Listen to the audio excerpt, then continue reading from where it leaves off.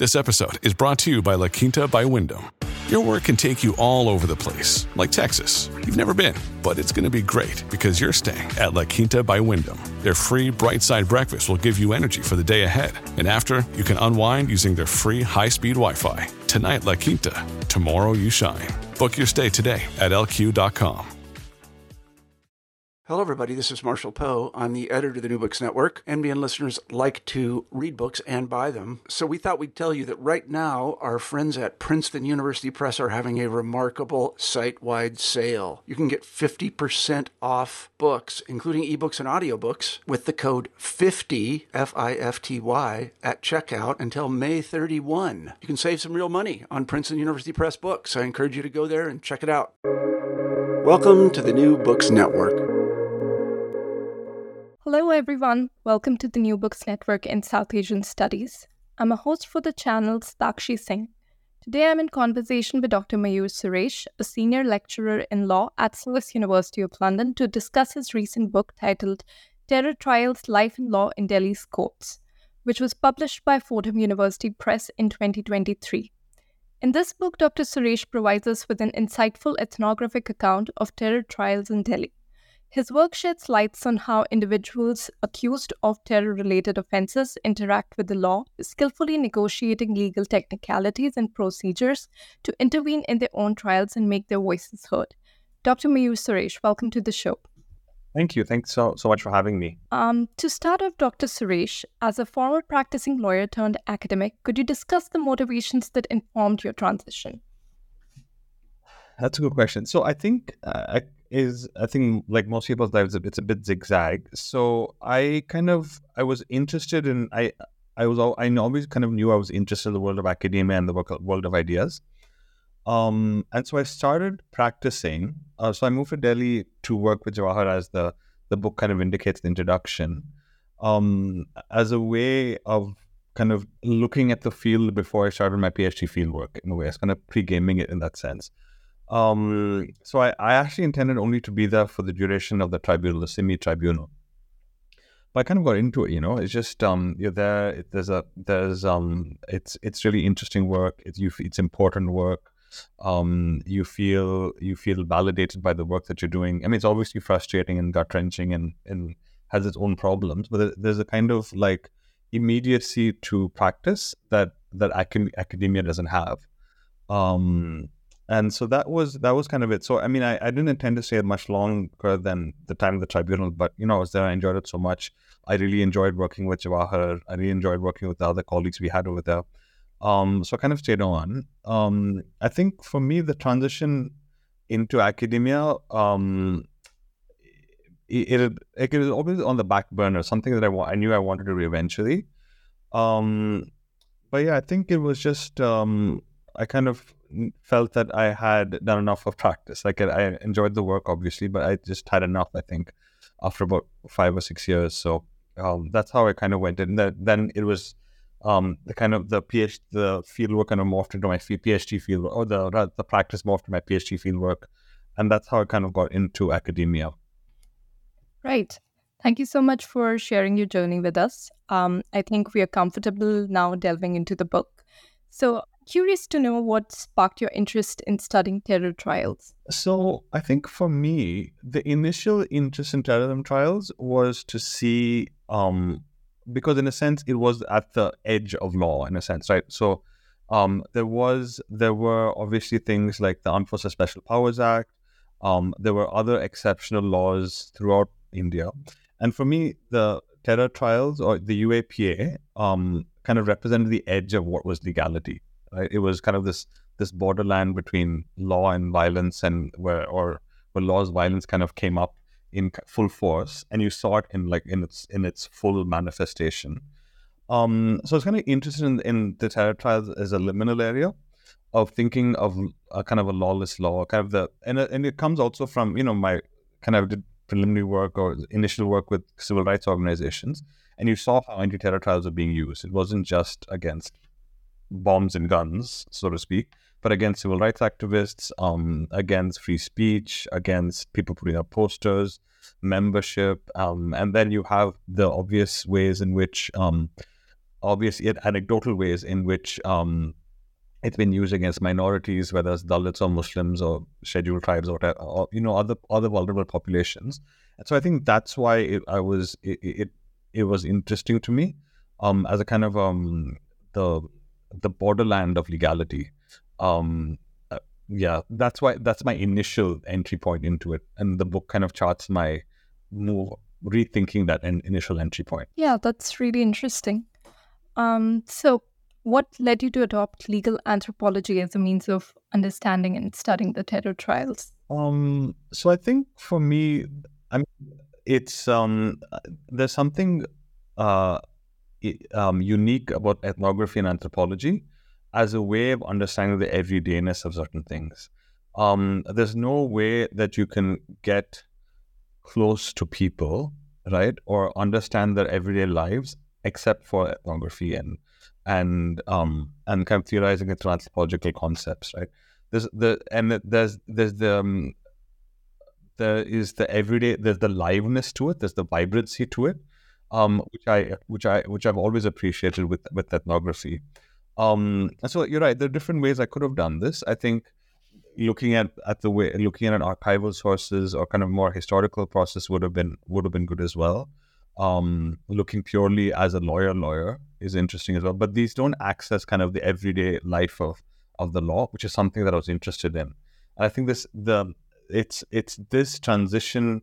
I think, for example, if I was looking at as a historian or even as a lawyer, I might have stuck with kind of the state of exception type framework, because I'd be basing on archival sources, basing on judicial archives, basing it on legal archives in a certain sense. So I think I may have stuck with kind of looking at it as a form of exceptionalism. But I kind of, as the book charts out, and this is also a function of ethnography, it makes you reevaluate kind of concept that you went into the field with. You come with this theoretical baggage, and suddenly you're confronted by life, and so it forces a reevaluation of concepts, which also is something I appreciated with ethnography and anthropology. Right. And could you speak a bit more about why state of exception was not the adequate or appropriate framework for your study? Yeah. So I think, it's a useful framework to think about the ways in which kind of law and violence morph into one another, right? And it definitely helps you think about how it helps you move away from kind of ideas of legality as being rule bound, bound by rationality, etc., etc. And there are different ways of getting to that point. But this is one way of thinking about it, and it really kind of forefronts this idea of violence. Like any experience of laws and experience of violence itself. I think for me, the problem that I had with it is there's no way of accounting for what life looks like that in that place, right? So the state of exception usually is twinned with this idea of bare life. But the life you see there is not bare life. Like it's a vibrant form of life. It's not a happy form of life. It's not a good life by any ethical measure, but it's not a dead form of life. It's not a life that is barely there. There are ways in which people inhabit the courtroom space. There are relationships that are formed. There are ways in which terror accused, as I detail in the book, kind of deal with legal technicalities. So there's a certain vibrancy to it that isn't captured by the state of exception and bare life framework, right? And also, what I figured was that through my conversations with kind of civil rights activists, human rights activists, and kind of my knowledge of the theoretical debates on the state of exception, I think people are using the state of exception in different ways, right? So there's obviously the theoretical, the Agamben, Mbembe type theoretical, and Carl Schmitt type theoretical framework, which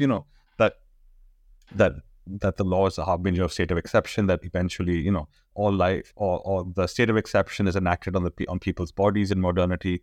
The paradigm of government is Auschwitz, not Athens, and the paradigm of personhood is bare life, not citizenship. That's the theoretical baggage that these kind of thinkers bring with them. And there's a civil rights type argument, right? The state of exception. But that is a very different type of argument, right? The civil rights type argument, because the state of exception is something obviously to be for the civil rights argument, the human rights argument is something to be pushed back against, but it's a return to law, right? It's a return to constitutionalism. And that movement of return of what is a good law, of what law should be, is something I think that's important to hold on to. And that's something that kept on coming back in my ethnography as well, that there is a way of doing things. It should be done in a certain way. The state is not doing it in that way. So this is not a pure repudiation of the idea of legality or constitution. This is a reclaiming of it, of legality, of what law should like, of what the constitution should be doing, right? So it's not a negation of law, but a reclaiming of that space. And it's that kind of move that I wanted to capture. And that's why I moved away from kind of the state of exception type framework. Yeah, thank you for that very comprehensive answer. I think it would be good to kind of also discuss about your social location and positionality, and what role did it play in shaping the research process, particularly in terms of accessing the field, which in this case means court sites, which you mentioned were kind of easy to access. So could you please elaborate on that? So, like I said earlier in the start of the interview, I practiced law in Delhi eventually for a couple of years after that. Couple of years before I started my PhD.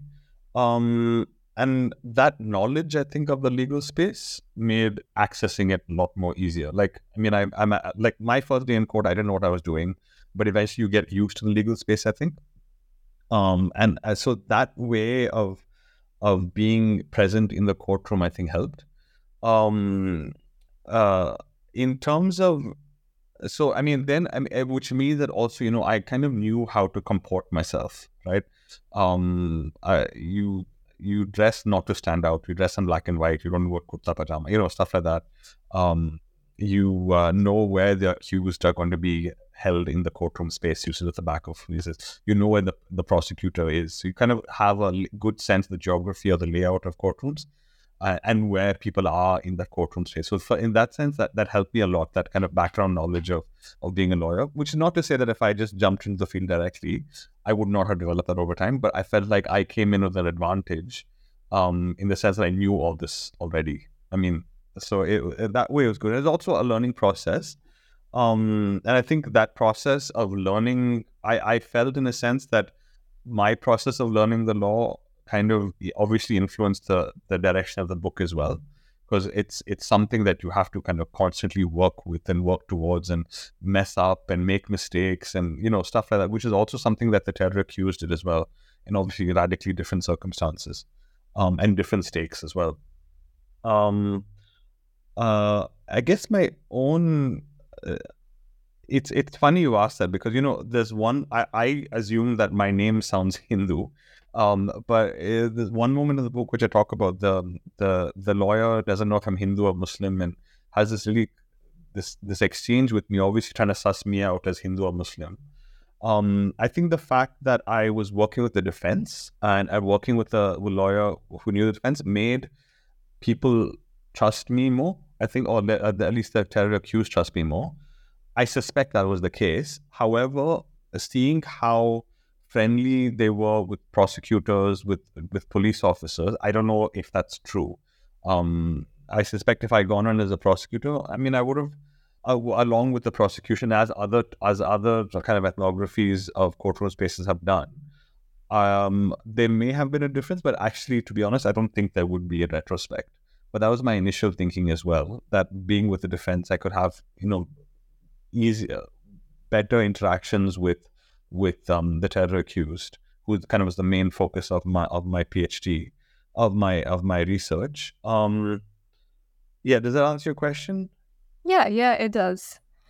I definitely think that now we can move on to focus on some of the details, which I found very interesting about your book. So one of the stark questions that I had was about the introduction of your book. You highlight this idea that law is an inherently violent institution, and you also express a healthy skepticism toward the notion of rule of law being synonymous with the so-called rule of good law.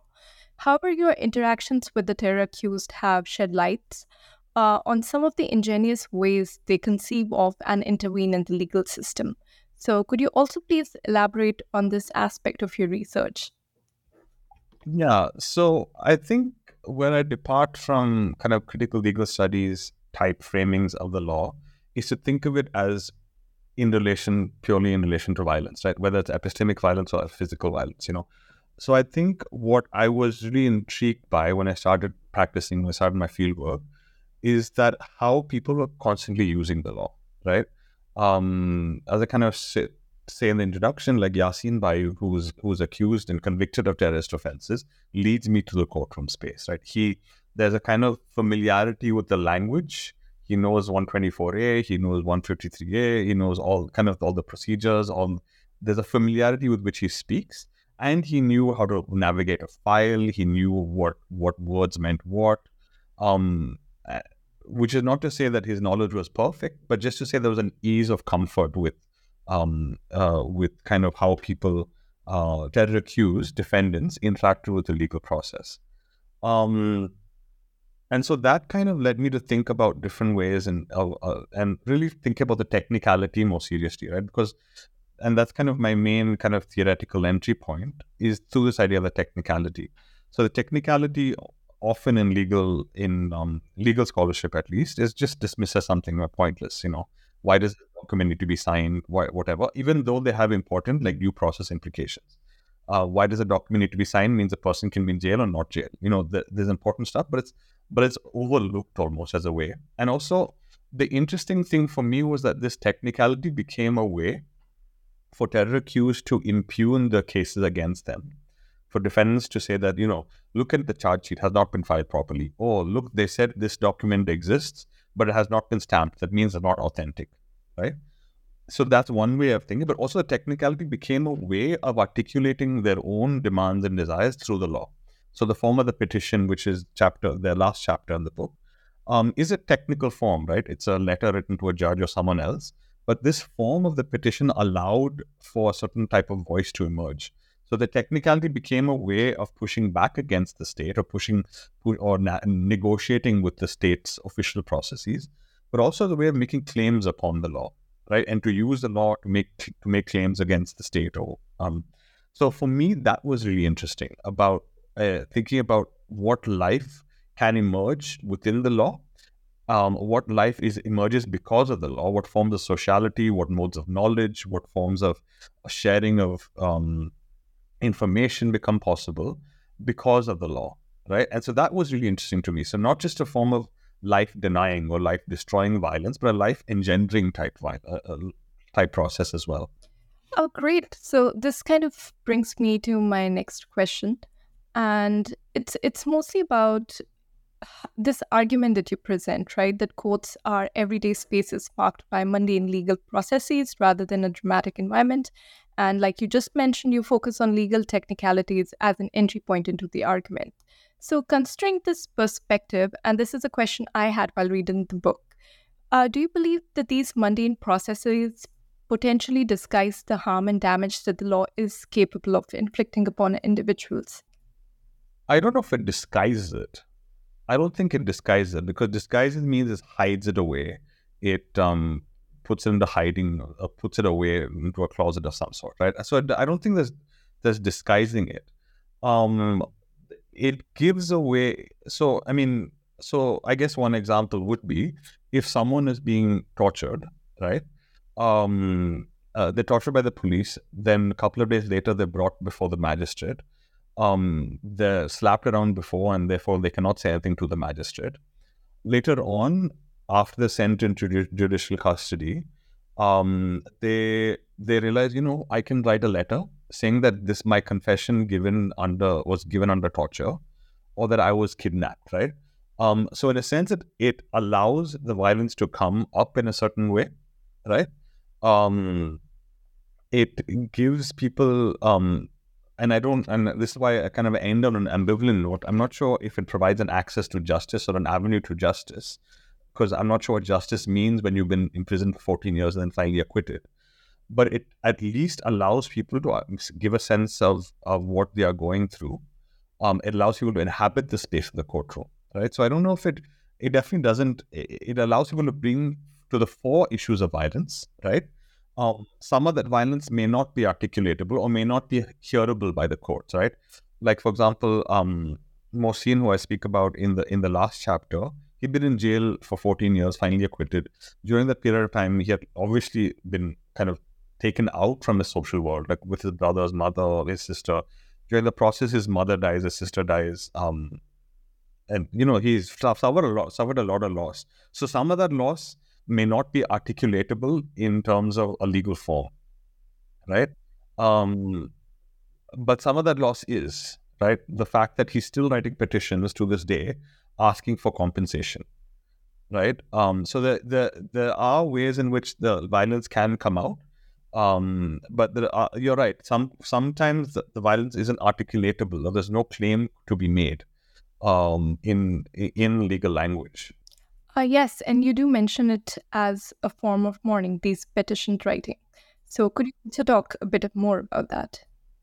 Yeah, so I mean, I guess the broader context behind Mohsin's case, kind of the case that you brought up, or what I was speaking about in the form of mourning, was to think about why people.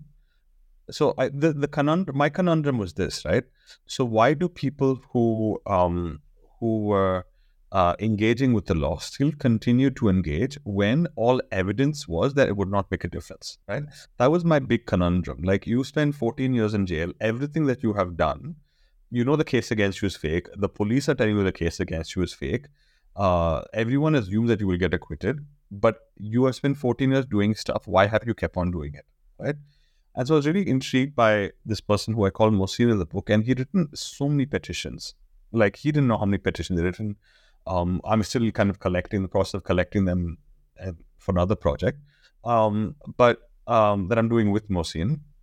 But even he didn't know what he was doing. And so one way to think about this idea of a constant demand, desire of a future that could have been, right? I'm making a claim upon you. Hear me now, give me bail, let me out, acquit me, right? And that's a demand that you're making of another person. But another sense that I got from Mohsin, and this I suspect might be kind of, this is probably relevant to other ways of engaging with legal technicalities, is to think of it as a form of like mourning for all that could have been. Like, you're constantly doing stuff. Every time you spoke to a terror accused, whether it's mundane thing like, what is this witness talking about, whatever, there's this idea that, I'm here unfairly, right? I should not be here in this position. You are ruining my life. So all the lives that you could be living, all the futures that you could be having have suddenly been taken away from you. Because your world is confined now to the prison walls, the window outside, occasional visits from family, and the courtroom space, right? And so it's this idea of mourning for the futures that could have been, mourning for your life that you have lost, not in terms of a physical, biological death, but of all of the experiences you could have had. So that kind of mourning that there was that idea of why people use technicalities despite evidence to the contrary, is that some mourning comes in there. Yeah, that was a particularly hard chapter, at least for me to read. But we are going to back up a bit here, and I'm going to simply ask you to explain what you mean by legal technicalities, and how did these technicalities become, as you put it, modes of inhabiting the courtroom in order to escape it? Yeah. So I guess the classic legal definition of it's not defined actually, but the classic legal division of law is technical rules and substantive rules, right? So a substantive rule would be, what is the definition of theft, right? Taking property from someone else's custody with the intention of appropriating for oneself. That would be the substantive rule. And so you have lots of stuff written. Is this theft? Is stealing, I don't know, like downloading a book theft, stuff like, I don't know, like you basically kind of articulating what the realm of this concept might be, what the limit of this concept might be, right? But what the technical rules are, how do you prove that someone has committed theft? When you arrest a person accused of theft, how do you prove? What evidence needs to be brought? Does the property need to be bought? If the property is brought to court, who brings it to court? So these really mundane ways of proving a substantive case, right? is what I'm calling a technicality. The division I don't think the division between substance and technical holds, because let's say a judge says that you have committed theft, right? That judgment of what the definition of theft is applying in your particular case becomes another technical detail when you want to appeal, right? So it becomes a mode of doing things. So for me, the technical was the division between technical and substantive is a fake one. I don't think it's a valid one. It does. However, I persist with the idea of technical because it allowed me to access another kind of the etymological root of technicality, which is techne, right? Which is a mode of knowledge of that is acquired by doing things, right? So it's not a mode of knowledge. It's not episteme where you learn things, right? Because someone has taught it to you, but it's a mode of knowledge by doing. So the classic way would be, I'll tell you one way that one of the defendants told me is that as a lawyer, he told me that, you have akshar gyan, meaning that you have literal knowledge, you have literature. People have taught you law, you can write it down, whatever. That's akshar, meaning letter. He has anubhav gyan or experiential knowledge, right? He learned the law by doing things with it. And so for me, like, the technical became a way of understanding what people are doing with this. So techne, this mode of knowledge that one inhabits by constantly doing something. So whether it's craft work, pottery, or carpentry, right? So this was kind of the similarities between pottery, carpentry, and what the terror accused defendants were doing in the law, because they're constantly doing stuff with it, right?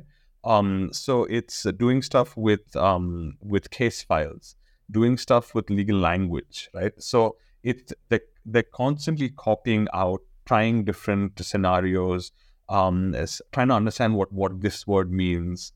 So, for example, in one of the chapters, I have this big debate on what does cognizance mean, right? Cognizance is a very technical process of where the magistrate says, okay, here is a particular case that a charge sheet has been filed. Here's a particular case where the police are saying such and such thing happened. Yes, this on first glance, this looks like a case of terrorism, right? But the question in these particular cases was cognizance properly taken by the magistrate. Could the magistrate have taken cognizance in this particular circumstance? The answer was eventually no. But and so these ways of constantly doing things with law, with legal processes, is a form of techne. It's a form of technical knowledge of understanding by doing. And it's that thing that I wanted to capture through this idea of technicalities. Thank you so much for the clarification. I think you perfectly explained that to us. I think I'll now jump into the body of your work. So particularly chapter 1. You also discuss how the police serves as the initial point of contact for terror-accused individuals with the legal system, and how this contact is often marked by violence and deception. So could you also elaborate on how these early interactions with the police shape the consciousness of the terror-accused individuals towards the law? Yeah, so as I kind of said, so most let's say the stereotype, typical narrative of a terror accused when their first contact is that they were kidnapped by the police from a certain place.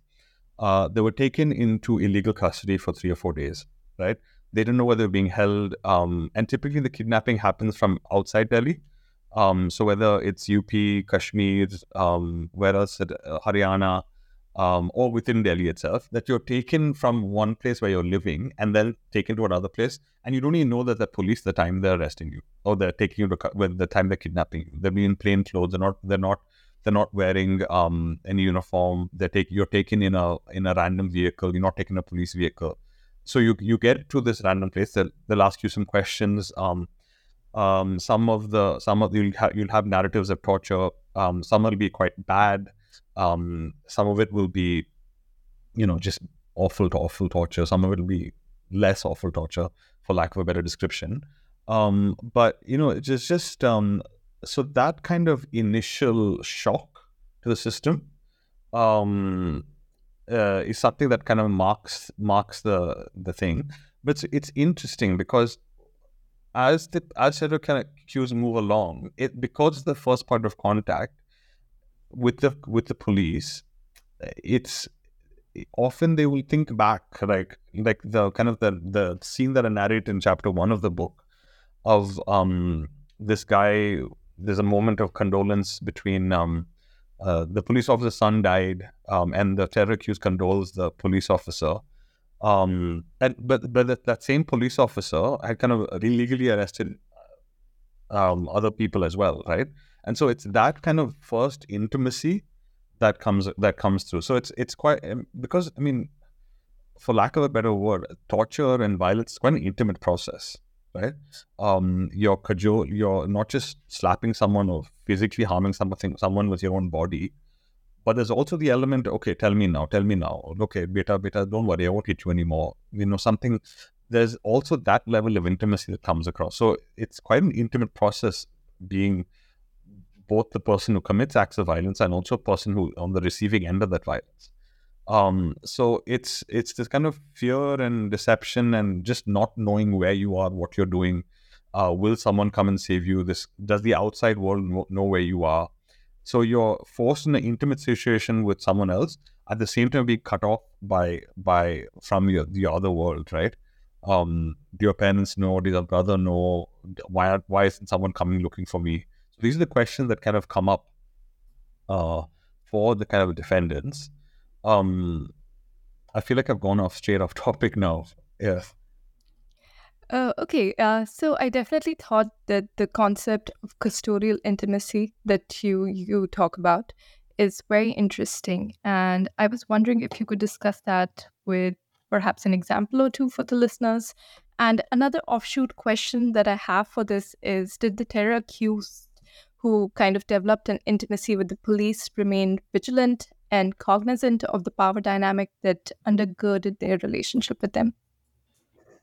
Yeah. So just to answer the first part of your question, it kind of comes on from my last answer. So one of the things that intrigued me was how terror accused, they were defendants, would say, for example, Officer X tortured, illegally kidnapped, beat them, threatened their family, right, on the one hand, but also be so intimate with the terror accused. Like the example I gave you just now of the defendant offering his condolences to the police officer. I mean, just after that, what happened was that the police officer talks about how he arrested and illegally arrested 2 other people. He talks about how, and he talks in that context, he's talking about what it means to love, what it means to have a friendship. And it just blew my mind, right? Because, the person who illegally arrested you is accusing you of being a terrorist, is accusing you of the most heinous of crimes, is also the person with whom you discuss love, with also whom you discuss death, also with whom you discuss questions of friendship, right? So I was really puzzled by this thing. How is it possible that these two experiences of being in custody how do these two things sit together, right? And so for me, the idea of custodial intimacy kind of captures these two elements. So there's one hand, the violent aspect, kidnap, torture, beating, threats to your family, etc., right? And the fact that you're incarcerated for 14 years, it's itself violent experience. And then there's the, for lack of a better description, something that approaches something like friendliness, right? You hug, you talk to each other's families, you like, how is your mother? I'm really sorry about your sons who passed away.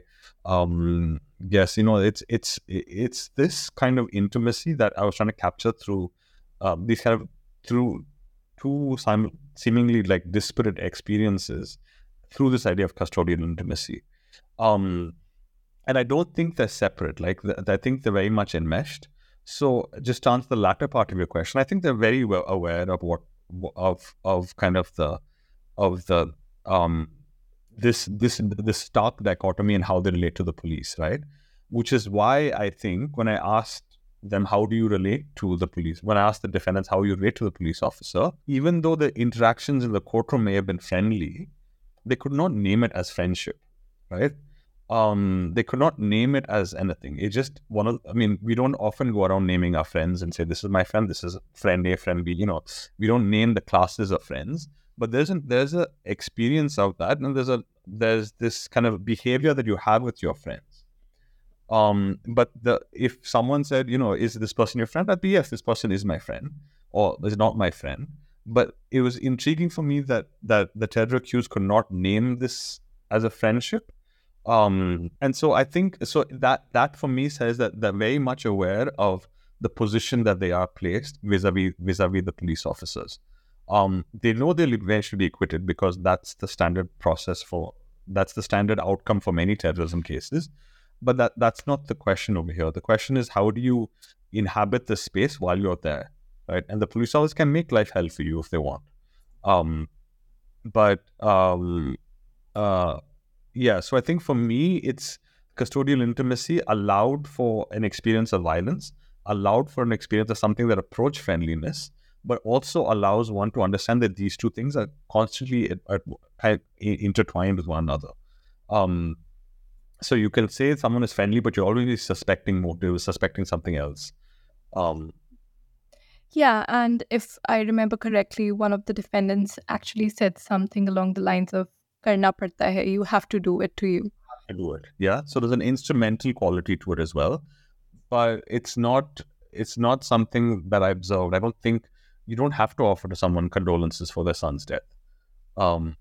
Right? At the same time, sometimes it'll be horrible, bad stuff would happen to police officers. I mean, like, yeah, so is the guy, right? So at the end, in the last chapter, I speak about this one police officer, particularly notorious for committing acts of kidnapping.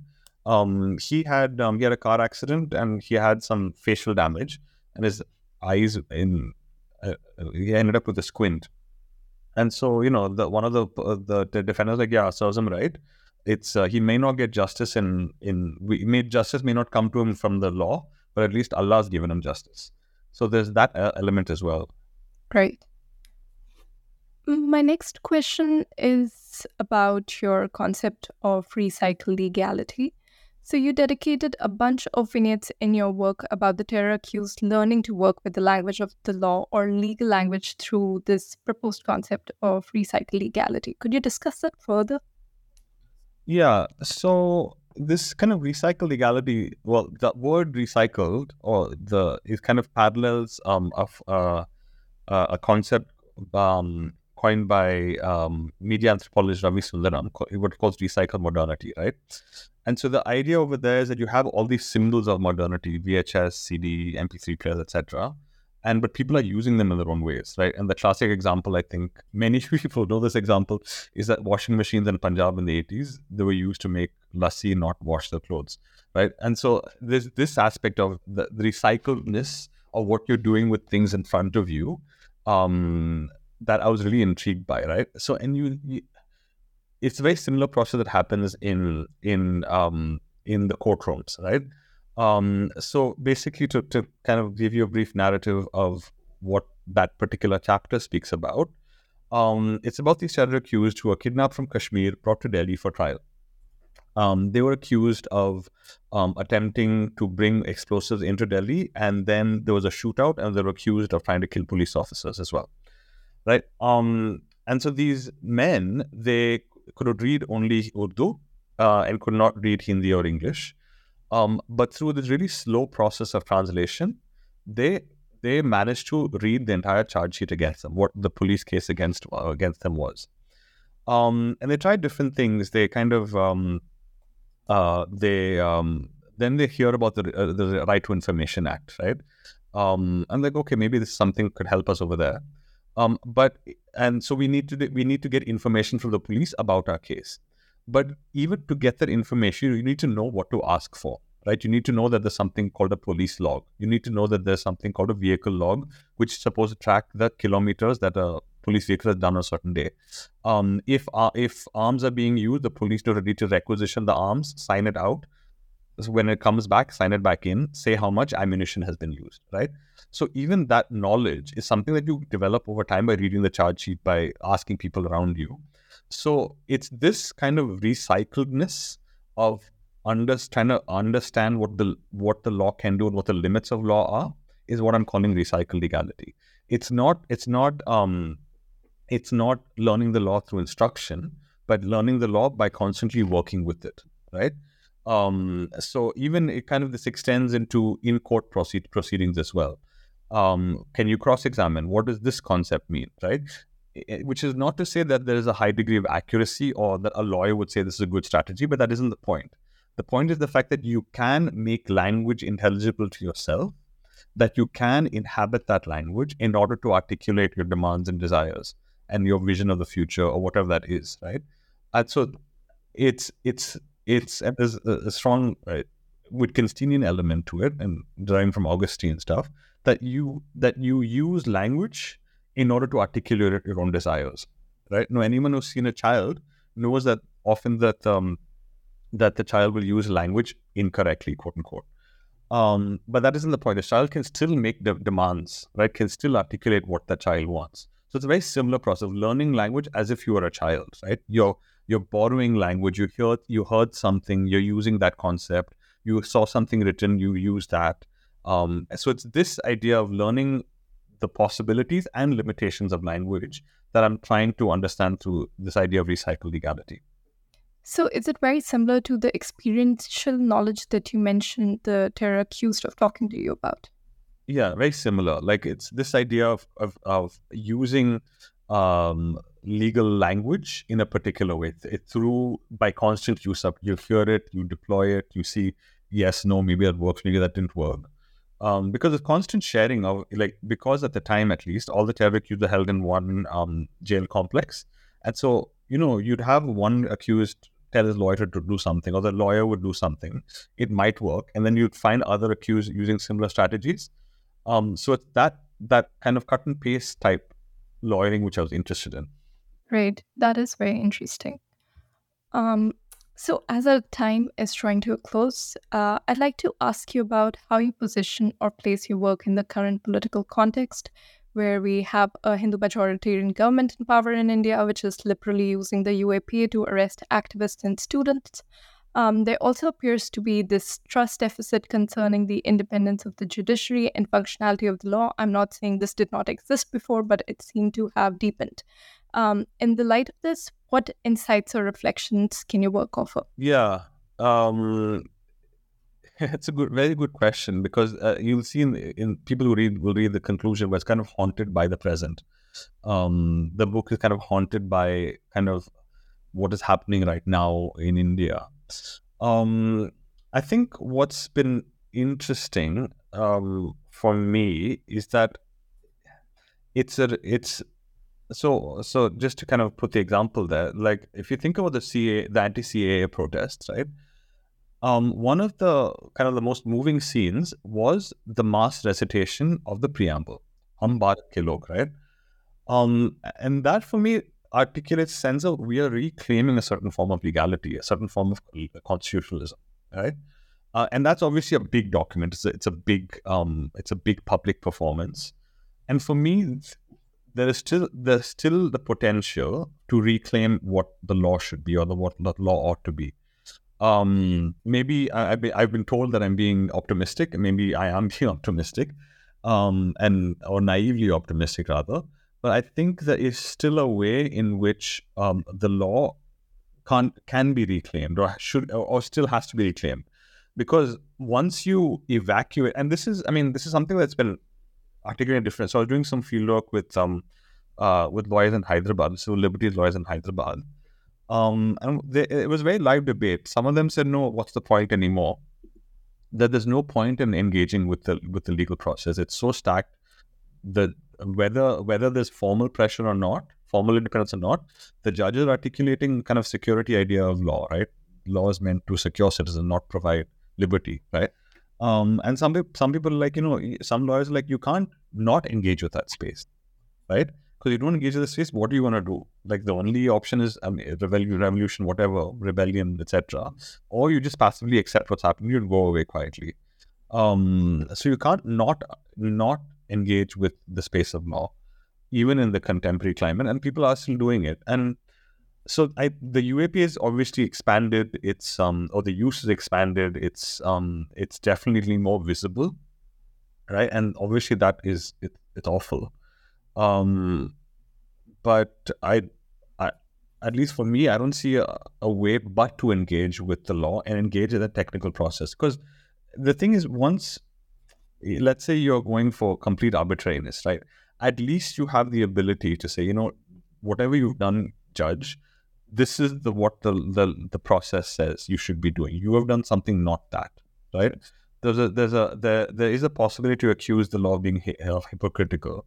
There's a possibility of convincing another judge to do something else, right? Because judges are still kind of or lawyers are still kind of embedded, wedded to the text, right? So the text says something. There is a ethical cost to not following that text, which I think is something, at least as a strategy, is something that we should hold on to. Yeah, and I definitely agree with your answer. I definitely think that it's still, there is a possibility of engagement, and there's no option except to engage.